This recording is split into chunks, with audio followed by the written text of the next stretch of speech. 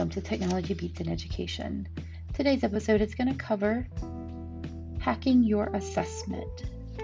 So we were reading through the book Hacking Assessment, 10 Ways to Go Gradeless in a Traditional Grade School, written by Star Sackstein.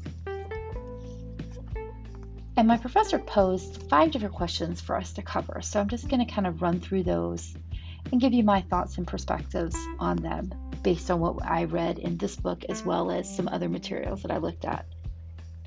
So first up is grades seldom represent what students know and can do. Discuss your views on this matter. And I think the biggest takeaway I got on this particular topic is I agree that grades don't represent what students actually know and can do at the point of the grade. So in the book, on page 87, there's some bullet points, and I think all of them are pretty spot on, but the big one that I want to focus on is averaging grades diminishes student learning to one number. So if you think about it, day one, your students come in, they don't know the material, they don't know the skills, they don't know how to do what they need to do to be at 100% mastery. So they may make, let's say, 50% of what the grade points could be. But over the course of the semester, they work to improve that. And by the end of the semester, they're mastering that skill or that knowledge. They're able to prove that they can understand and work with that information. But their grades have to be averaged from day 1 until day, let's say, 75. So when you start averaging those days together, is that really a true representation of what the student now knows? And that's all that you see, is the fact that the student has a letter or a number grade that averaged their entire experience in that course. And so to me, I think that doesn't represent what they're able to do. So then over on page 94, in the hack in action, there was a pretty impressive, I thought process behind what are we really measuring when we have grades. So in recent years, I've moved away from assigning numerical grades to my students' work. Instead, we focus on levels of proficiency, know information, advancing toward the goal, meeting goal, excelling past goal when talking about their demonstration of learning. In addition to the marker of proficiency comes consistent and copious amounts of feedback. A numerical grade or a description of one's level of proficiency means next to nothing without explanatory feedback. And I think that's super important, that you have the grade, but you have no sense of feedback, you have no understanding of how that student has progressed. And then there's 2 other points I wanted to highlight from the book. One was covered on pages 100 to 102, and it's talking about teaching your students to reflect on the process of learning. And what reflection does is that allows students to get an understanding of what they have learned, what they've accomplished. So some questions that they suggested you could ask is, what was my understanding of the task in my own words? What did I do to achieve success on the task? What challenges did I face and how did I overcome them? Which standards did I meet and what evidence from my work supports that assessment? What goals did I set and meet? What do I still need to work on? And if I had the opportunity to do it again, what would I do differently? And so I think teaching them how to do reflection is important, but that's a very compelling piece there to have them do that reflection. And that's going to show more about what they know and what they're able to do. And then one last point on this particular question that I'll highlight was found on page 108, and this just kind of resums it up. The traditional structure of education doesn't really allow for formal written reflection. We must spend time teaching students to think about their learning and the process they completed to get there. So that's my thoughts on the first discussion point. The second one comes up with of teacher assessment, self-assessment, and peer assessment, which is the most valuable for learning and why? And then what would be some key technologies you could use to enhance any of these forms of assessment? So I think of the 3 assessment types listed, that self-assessment is the most valuable for learning. And I think just going back to the previous question and thinking about how students can reflect on their learning, determine where they've succeeded, where they had bumps in the road, where they need to learn more, helps them discover where they need to go next. A teacher can see stuff from the outside, but don't maybe understand what's going on within the student's head and how they're really processing information. So let me flip over in the book to page 93. And I thought this was kind of a spot on point here. And this is in another one of the hack and action pieces within the Sackstein's book. So page 93, teaching is an art form. It is a delightful dance of perspective taking and feedback. Paradoxically, the most impactful teaching is often invisible to the learner. The teacher exists in the background to listen attentively and offer feedback when necessary. When this is done effectively, students learn how to learn. Increasingly complex adaptive challenges help develop learner curiosity, passion, and efficacy. As a teacher, you succeeded when you walk into the classroom and you know the students no longer need you. Independence has to be the supreme goal.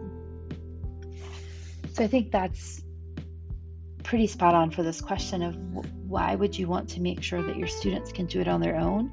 Because you want them to be able to do this independently without you. So I think that kind of sums that up. One other piece that I would want to bring up is on page 111.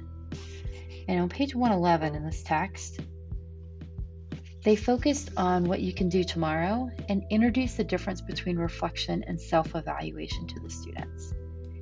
So when there's a no grades mindset, it's kind of hard to maybe turn that discussion from you're evaluating how well you can do the skill to reflecting on the learning process involved to get there. So making students aware of that as they start this reflecting process. So some key technologies that I think could be used to enhance any of these forms of assessment is some sort of journal. An electronic journal could be just a Google Doc. It could be something in like a blog. Anything that would be able to allow students to reflect on their work and put that in a process so they could see it over time. And I know later in my discussion today, I'll talk a little bit more about digital portfolios. And so I think having this added piece of this journal, this ongoing blog of student learning would help. And that's something that peers then can evaluate as well if it's put in a public platform like that. And then teachers can do that. And you could turn on comments and things like that and have the peers interact with each other through those tools. So the next question refers to connecting learning to standards is critical if an assessment is to facilitate effective learning. Only by connecting to standards can we develop curriculum, instruction, and assessment in harmony to improve student learning. And again, from the text, Hacking Assessment, on page 103, step 3 talks about teach the standards and skills. If reflection is to be effective, students must understand the standards they aim to master. Help students understand why they are working on specific projects. What are they supposed to be learning? How do these skills align with content and standards? And how does the work connect with other learning? And it says to devote class time to reviewing the standards that apply to each project, assignment, or unit before you get started, and then refer to them throughout. Make sure students have internalized the expectations and are able to talk about them on their own terms. And so I think having that connection is vitally important because that's what's going to influence what happens in the future.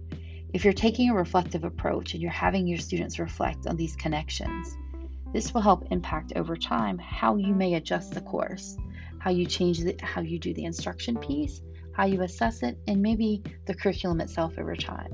I know throughout the course we looked at that kind of, I called it the CIA model, but the curriculum, instruction, assessment, and how they all three interact with each other and they each improve the other as we work through in a cycle. It's not a linear process.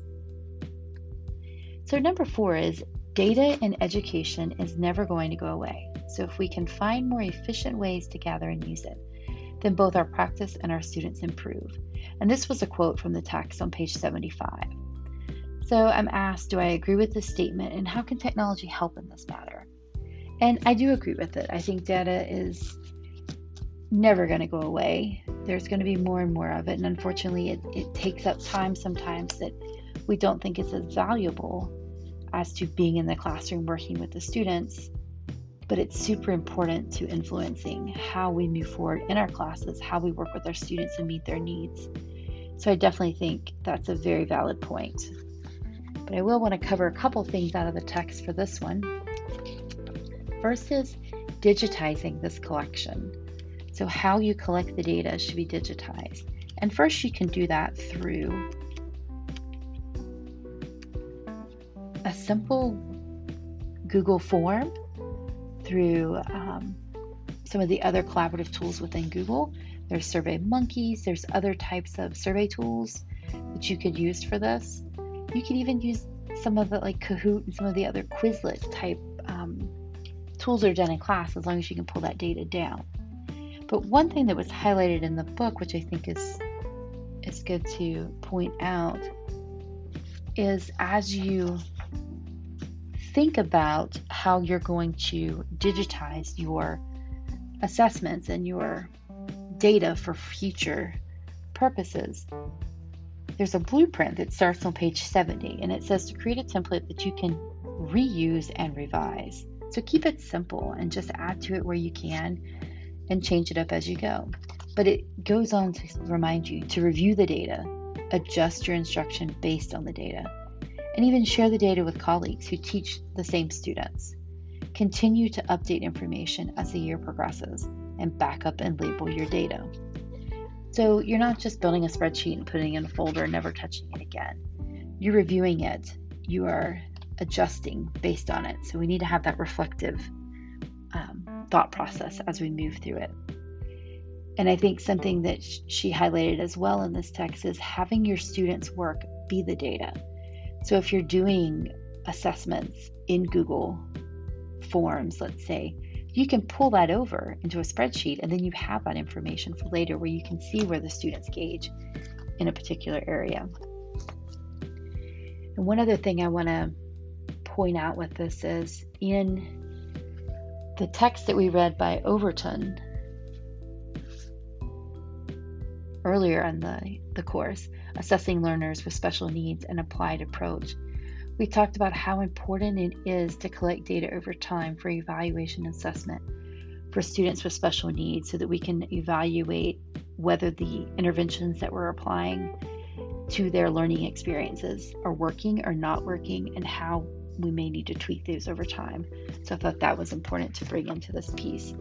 One other thing I wanted to highlight was in a text called Classroom Assessment Techniques for Librarians, written by Bowles Terry and Cassandra, I'm going to butcher her last name, Kvenhild, Kvenhild.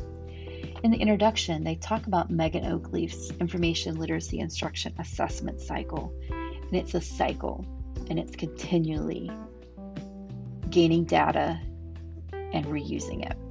So it talks about enact decisions, review learning goals, identify learning outcomes, create learning activities, enact those learning activities, gather data to check learning, interpret data. And then you start back over at enact decisions. So this is a continual process. So data is going to be around, and data is what's going to help us as we move forward. And then the last question to cover is, how can digital portfolios positively contribute to the overall improvement of effective learning?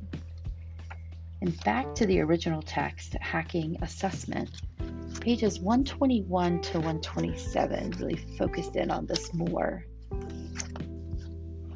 But I'll highlight just the very first sentence on 121. A report card is supposed to be a window into a student's learning. Unfortunately, the light is usually out on the inside. And you do think you could look at a report card and it's just a snapshot, but it would give you an idea of what students are learning. And it really doesn't. So how can you make that happen? So an alternative is to do digital portfolios. So have your students build a collection of all of their work over the course of your class. And not only does this give them an artifact they can take with them to their next classes, they could also use this as, depending on what level of schooling you're teaching, it could help them get into college, get into graduate school, get a career going. But the big takeaway I found is on page 126, she talks about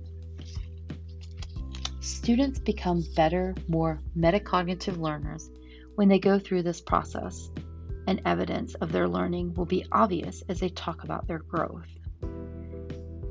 So collecting it and putting it together in a portfolio provides them that metacognitive processing that needs to happen about their learning, which helps improve learning overall. So I think that is the key takeaways I took from our text about hacking your assessment.